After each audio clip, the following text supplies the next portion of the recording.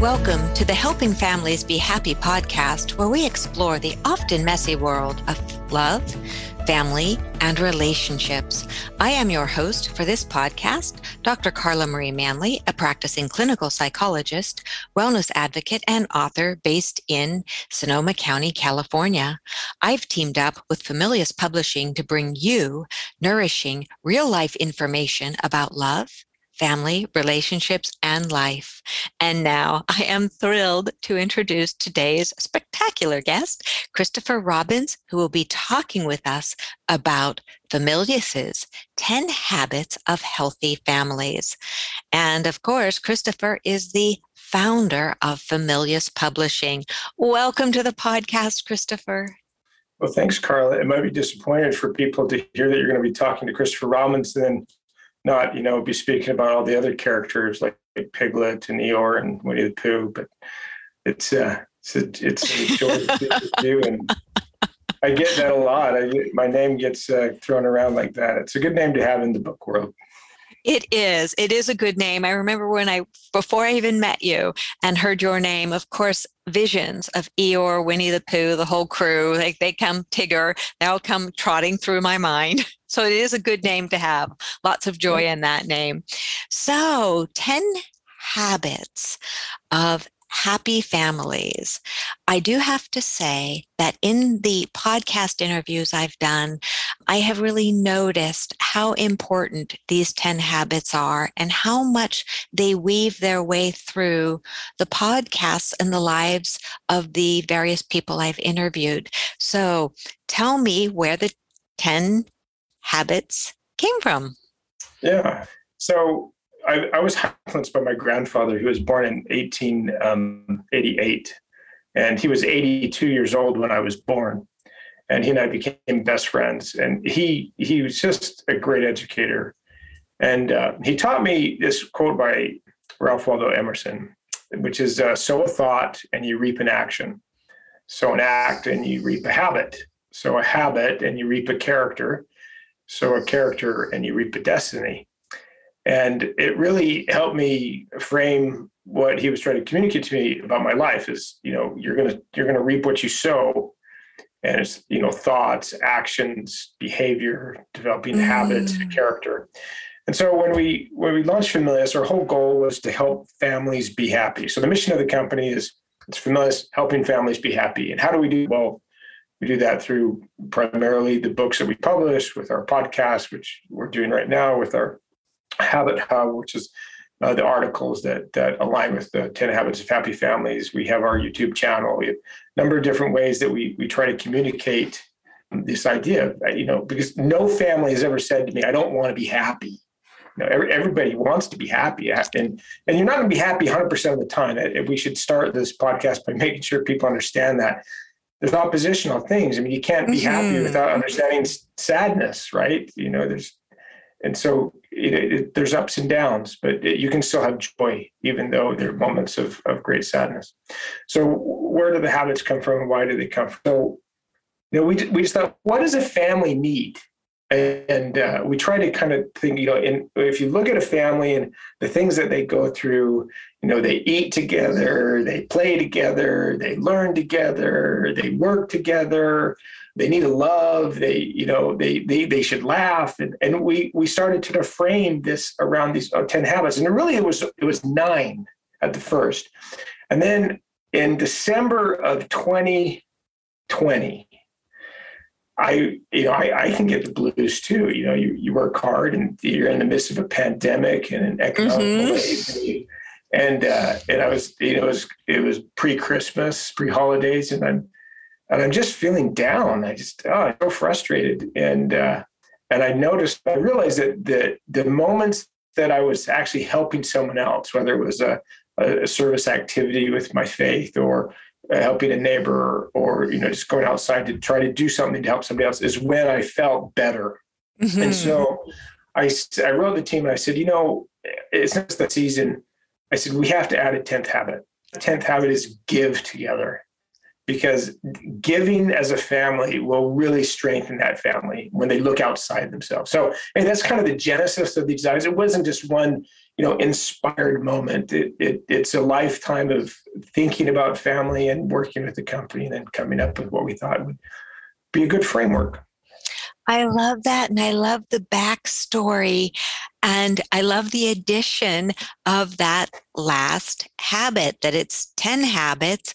And it's interesting because there's recent research, and of course, we don't always need research to know what our heart knows, that depression and anxiety tend to be reduced when we volunteer, when we give. And I love how you said that it takes us outside of ourselves, outside of our box. And sometimes I think that when I volunteer, sometimes I get more out of it. It almost feels like a trick, right? Like, how can I be getting so much out of this volunteer effort when I'm supposed to just be doing good, but why does it feel so good? And so I can see that that's a really, I'm glad that was added. Yeah. Well, 10's a good round number, but it's I think it's essential. And I should say that no one habit is better than another. We don't prioritize these. If I could just read them so that our audience can hear what they are. There's yes, please. Eat together, heal together, laugh together, learn together, love together, play together, read together, talk together, work together, and give together. And these all happen within a family. You just reading, just taking time to read out loud to your children, if you have young children or even teenagers. I read the entire Lord of the Rings trilogy to my teenage kids, and they loved it. It took us a year to go through it. And that was a great experience. And eating, I totally believe that the family that eats together stays together. And that dinner table is like the family boardroom. It's where decisions are made, where you get to discuss challenges and opportunities, and food has such a healing property to it. And getting the family to cook together and sit down for a meal is really a balm. Every single one has some element that will aid a family in their interest of being happy. Absolutely. And so on the one of eating together, I know that in our busy, busy world, there is a tendency for people to either eat in their bedrooms or eat in front of the TV or eat in the car, eat on the way to soccer practice. What would you say for people who are struggling to find that time to sit down at the family dinner table and really connect? Well, I would recommend that you create a habit. And if you've not created that habit over many years, and your family is used to taking their meals in fast food or taking it into their bedrooms and getting on their devices, well, there's an opportunity lost that you might need to get back. And it's going to take work. It takes a lot of work to develop a habit, right? No matter what the habit is. Practicing the piano, it's an everyday thing. Okay. If you want to become good at a musical instrument, it's every day. If you want to become good at math, you have to do it every day. It's just, it's a lot of work. So my recommendation is start slow. Pick one day a week that you say, as a family, we're going to pick Monday, just as an example, and we're going to have family dinner together, and we're going to make it together. And you involve everybody. What's your favorite recipe? What is your favorite thing to eat? Mine's fried chicken. I love spaghetti. I love roast beef, potatoes, and gravy. Okay. And it can't be, I want McDonald's. That doesn't count. Okay. So pick a recipe and then go get the food together and prepare it together. It's so many values happen there. People learn to shop. People learn to cook. People learn to communicate with each other. And I've had people say, how come your kids, my kids were, my two twins, they were cooking their own eggs and stuff at 4 years old, right? They knew how to cook. And so just start small. Start small. Just have one meal a week. That's great. I love that. And so for all you listeners out there who might have not had a family dinner in a while, such sage advice. Start small, pick one day, one meal, and make that filled with love and joy and connection. Great, because, when you think about it, habits, we have them, whether we create them intentionally or by default. And so it is really about creating intentional habits that make us healthier human beings and thus supporting a healthy family. And I just add, if you need help, Familias has a wonderful title called Eat, Laugh, Talk that provides you with recipes, games, and conversation starters so that you can start that one meal a week to have your family get together. Listeners, I happen to have a copy of that book. I can vouch for it. It is a fabulous book. So thank you for that. And so let me ask you another question. Some of the habits are more self-evident than others. I want to touch on two. Love together. For a family that says, well, how can we love together? What does that mean, Christopher? Well, love is a verb. We forget that it's a verb. It's to love. Yes. How do you love? People have different love languages, right? Like Michelle, my wife, she likes me to kiss her. And that's how I show love for her. I like her to scratch my back. That's one of the ways that I feel love. Those are just two simple ways, right? But love is time. Mm. It's what time can you give to another person to show your interest in that person? So say, for example, you have teenagers, and there can be really frustrating, right? We have a book called How to Hug a Hedgehog. Mm-hmm. And teenagers can be a little prickly like hedgehogs. So you should find out, what are they interested in? Maybe it is video games. Maybe you don't like video games. I don't like video games, but some of my kids like video games. Find out, what are they interested in? Take time to learn about that. Take time to show interest.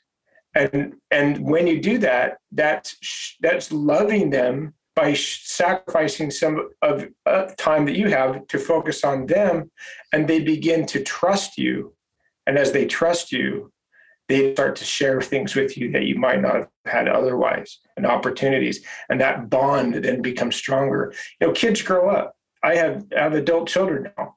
And while I'm still their father, my relationship, it does change, right? You no longer are telling them what to do. So their phone calls to me are more friendship phone calls. They're just talking together. And that's because we build a relationship with trust that was based on me trying to show I love them by spending time with them. You also can show love by creating parameters. Great games, they all have limitations and rules that you have to apply to force creativity. Life is a little bit like a game. There are rules that we have to have. In a family, there can be rules. There can be parameters around us that keep us from making mistakes that can be detrimental to ourselves. And so you can show love to your family by also making sure that there are consistent families that are helpful. Oh, thank you for saying that. I think that's such an important piece, almost as if it should be its own. I know we don't need any more healthy habits here, but consistency, right, is such an important part of showing love. So beyond the place, for those who know the 5 love languages that Christopher was talking about, they are language of touch, quality time, words of affirmation, acts of service, physical gifts, and of course, we should add this one formally, consistency, because consistency does bring that piece of safety, and safety builds trust. Thank you for bringing up the consistency piece. That's one of my favorite things. I plug consistency. Thank you. And so let me move to another one. When we talk about talking together, such an important piece. How can a family, especially in this day where we see toddlers on smartphones, right? And we see people sitting at a dinner table or at a table somewhere, and everybody's on their own phones, engaged in their own world, right? How might families who are struggling with this very common issue learn how to talk together? Yeah. So I think first it's important so that people don't feel guilty if they have devices or if their children have devices, because devices are an amoral technology. It's just how they're used, right? And exactly. They can be used for great good, and they can be used for not so great good. As we said before, it's okay to have rules. Like a rule. So a rule that my family has, and no family has to have the same rules, right? My family has a rule that until you go to college, you don't get a phone. And people say, well, how on earth do you get a hold of your kids? And I say, well, you know what? If my children need to call me, I say, turn to the person next to you and say, can I borrow your phone? And it's always worked. But when they go to college, they have a phone. So that's one rule. Another rule that we have is there are never any devices at the dinner table, ever. And so that allows us to have eye contact and work together. A third one in terms of talking, and I think this is important, is we call it family home evening. And that is that, and we do it usually more than once a week, but it used to be that we would do it just on Monday night. And Monday night was a time that we put everything else aside. We got together as a family. We would play a game. Somebody might give a spiritual or motivational message. We'd sing songs. And it was an hour that we had focused on just being together. And when you do that, you start talking. But there's so many little ways to talk, right? Playing games like board games, that creates a lot of opportunity to talk, and you learn a lot about people. Okay, we have a great book called The Big Book of Family Games. And this book has no technology allowed. It's only paper and a pen or pencil. And it's all about getting to know each other. They're fascinating, really fun games. So if you want to talk, play a game. If you want to talk, put the devices away and sit and have an hour together. If you want to talk, take the devices away from the dinner table and just eat and chat about the day's events. I can share with you that when I grew up and I was a teenager, I was a grumpy teenager, just like every other grumpy teenager.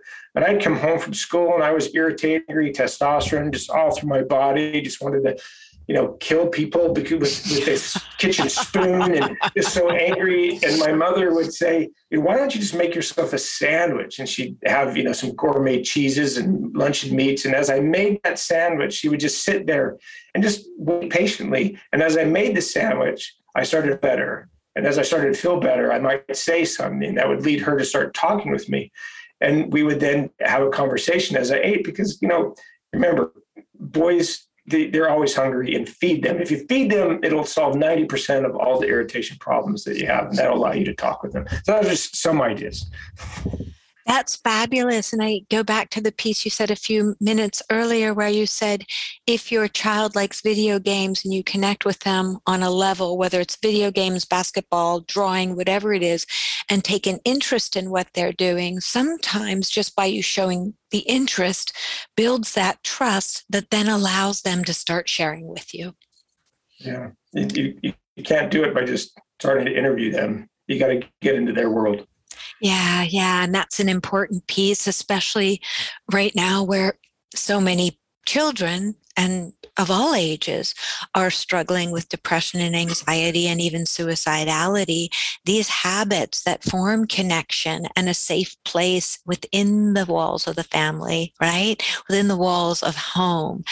So important for us to do our best, slowly but surely, to make some of these habits come to life in our homes. This is true. I would share that if someone happens to have a spouse and the spouse says, I don't think you're listening, all we can say is, that's probably true. I want you to know, for those people that have spouses aren't listening, we're really trying hard to listen. And sometimes we just don't get it all. It's okay to say things like, I'm understanding that this is what you said. No, that's not what I said. Okay, let me try again. It's okay to reframe what's been said to you to make sure that communication is clear. And that allows for good communication. And talking is about time and love and communication and helping each other feel appreciated. And I love that. I mean, you must be a psychologist in another life because you just described what we therapists call reflective listening or mirroring. And that when you're connecting with someone, if you don't understand them, or even if you're completely in disagreement with what they're saying, that if you feed back to them what you heard or thought you heard and bracket your own opinions, that alone can be so connective because the person feels like they're looking at a mirror. Someone got them. And the mirror neurons are on fire going, oh, I've been recognized. I've been valued. And so that back and forth can certainly deepen relationships. And of course, in the moment, it deepens the conversation. Right. And it just reminds me that another part of communication that I've learned is that when people start sharing with you their problems or their challenges, they're not necessarily asking you to solve them for them. They just want someone to listen. Isn't that the truth? In so many cases, we as parents and friends and partners want to bring in our toolkit to fix a situation. And sometimes the best thing we can do is leave our toolkit out the door and just say, here I am. What do you need? What can I do for you? And one of my favorite quotes is, I just love this, just a tiny one. And she talks about our listening creates a sanctuary for the homeless parts within another person. And I just find that such a beautiful quote because it is a thing that we can do in our families. When we're talking, we can also remember that we can be great listeners. And just by making our heart a safe place for someone to share their thoughts or worries or fears, what a good way of creating love and connection in a family that is. The listening piece. Yeah. I'm listening. You're listening. You did a great job. So let me think. One more of these wonderful habits. I wish we had time to cover all 10, but okay. Heal together. Talk to me, please, about the importance of healing together. Do you mean giving other people, in the family a Band-Aid on their owie? Well, it can be. That's important. It's amazing to me how little children can feel completely better by going to their mother or father or older sibling and get a Band-Aid on a little scratch. So true. And just so all of a sudden I can hear some of my children coming in the house. It might get a little noisy. It gives a really good framework for the podcast. We know they're children and how important it is just to love them no matter how much noise they're making. That's right. I'm walking the walk, just not talking the talk. And I've got the kids. I got 9 kids, and I only have 4 left. 5 have fledged, so only 4. It's almost like no one's home anymore. So healing, it's more than just a Band-Aid. So, and it all comes back to love, really, because and I can hear my twins arguing now. They're communicating. They're talking. They're doing one of the habits. They're communicating really loud. My faith teaches me that we should mourn with those who mourn, and we should bear one another's burdens. And for example, we all know people who have lost loved ones, and how do you help heal that? I remember we have a wonderful book called On Loss and Living Onward by Melissa Dalton Bradford, who lost a son. And one of the things she says in there, when someone who's lost a loved one, is you show up and you shut up. There's not a whole lot you can say that's going to make it any better, right? Oh, he's in a better place, or what a wonderful thing that you still have these children. I mean, you don't just show up and shut up. And that can, help because someone needs help. Bring them a meal, okay? Go get a big bucket of Kentucky Fried Chicken and bring it over there, right? So healing and bearing one another's burdens. There's so many people who are discouraged, who have anxiety in some form or another, or depressed. And you can't say to a depressed person, don't be depressed. There's just so much to be happy. That doesn't work. Okay? What you can do is listen. You can serve. You can just be by their side.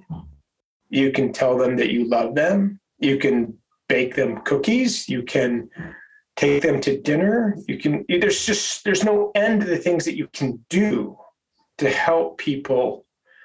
And that's healing, right?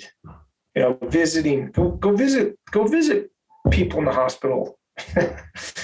Find a way, go about doing good, and that's healing. So well said. And you're right. Doing good is so healing to our souls as well as to other people, and of course to the energy around us. And I'm going to go back to the piece where you talked about, it was one of my first lessons in psychology, that often when that child falls off the bike, we are accustomed to saying, oh, don't cry, let's get you up and get you on your way. And a wise person said, no, what you want to do is say, you're sad, let me hold you. Not don't cry, let me hold you. And then you go and get that Band-Aid, even if there's no sign of a scratch, right? And you put the Band-Aid on, and that act of love, that silent act of, I see you, I'm healing you, sometimes is so connective, because it's saying, I see you're sad, let me give you a Band-Aid.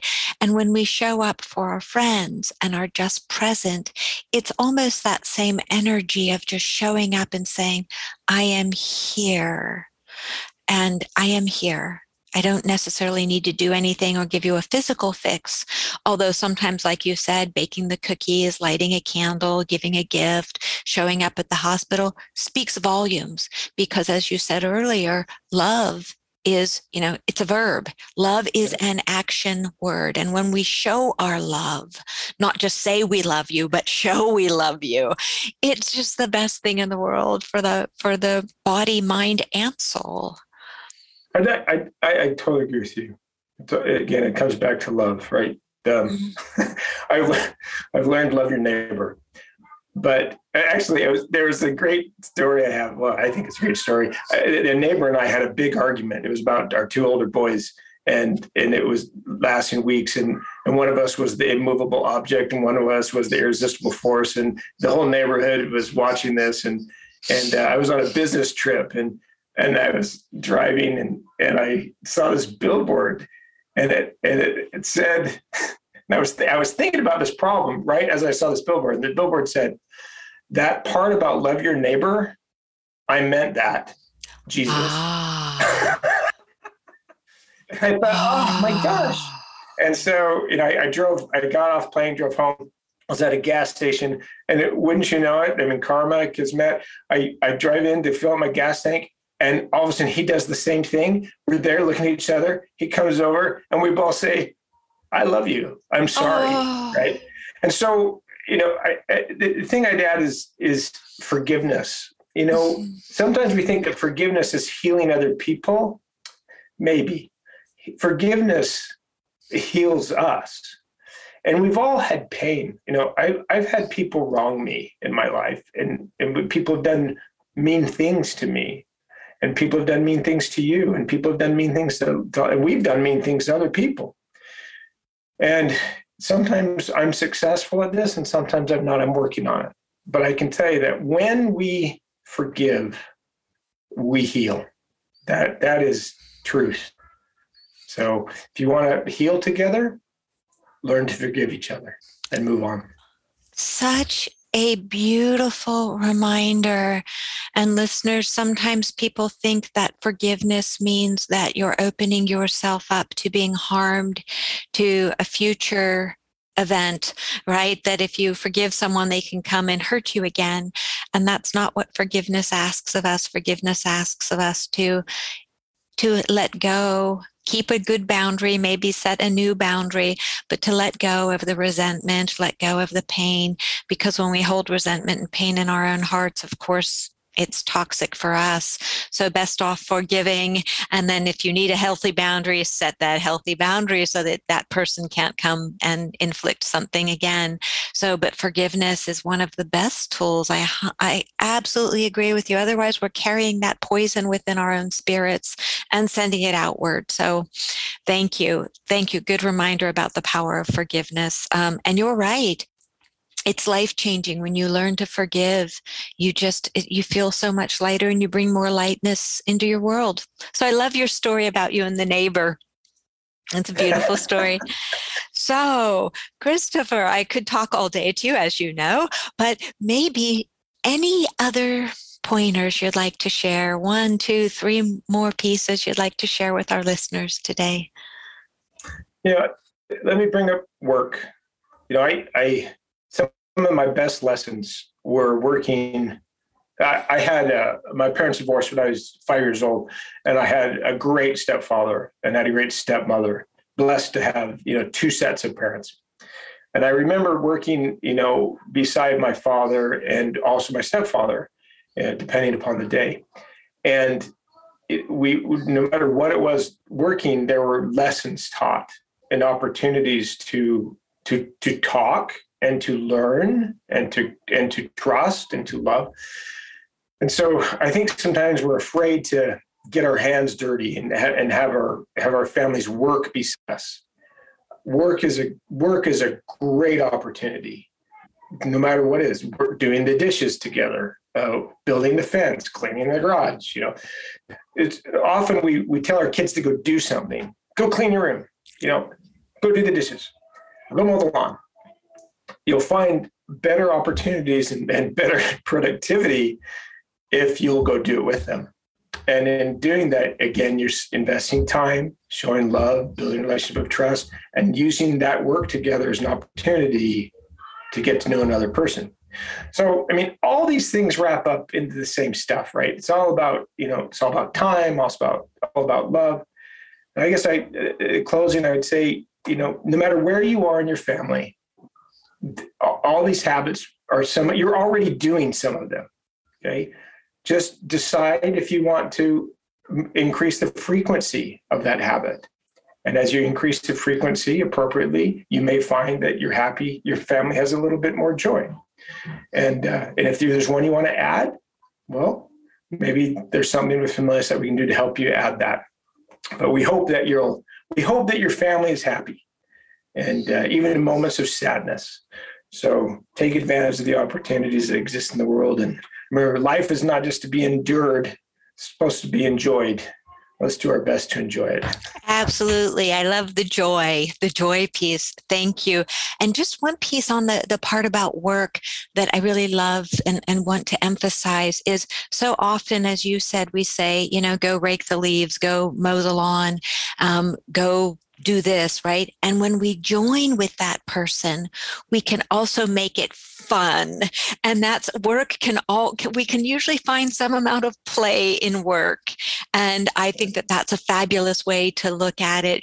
Parents, if you're listening, when you join with a child in sweeping the floor or folding the clothes or picking up their room and making it a game and making it fun, you accomplish the same task, but you accomplish it with joy and connection, and little changes slowly over time, Christopher, as you said, make a huge difference in the long run.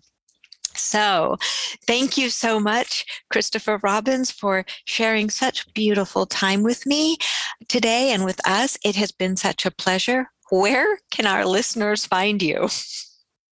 Well, the best place to find me is on the Familias website, which is familias.com.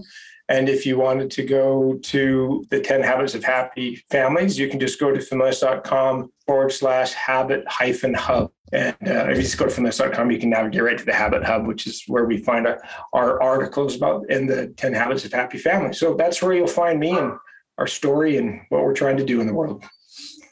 Wonderful. And one question for you, just so readers know you a little bit more. Do you happen to like Kentucky Fried Chicken? I do. The very first, I grew up in Holiday, Utah, which is a suburb of Salt Lake City. And the very first Kentucky Fried Chicken in the world was right there in Sugar House. And I didn't know that. Yeah, so we knew about Kentucky Fried Chicken, but I love fried chicken. My wife hates fried chicken. She hates it if I make fried chicken because she says it's messy. Well, of course it's messy, but it's so good. But I only have it maybe a couple times a year. But I like fried chicken. You mentioned it a couple times during the podcast, so I thought I'd ask you about that. Good news is for all of you vegetarians and vegans out there, I read an article that said Kentucky Fried Chicken, who is not sponsoring this podcast, but maybe they should, is coming out with a vegetarian or vegan option quite soon.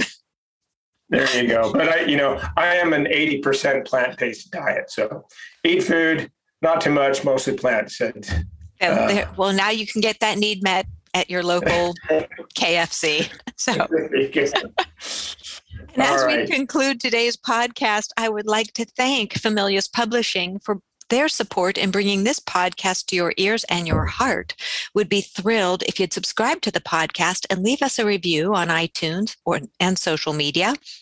If you'd like more wonderful Familius content, be sure to visit us at familius.com, where you will find our Habit Hub blog, as well as a spectacular selection of books for families.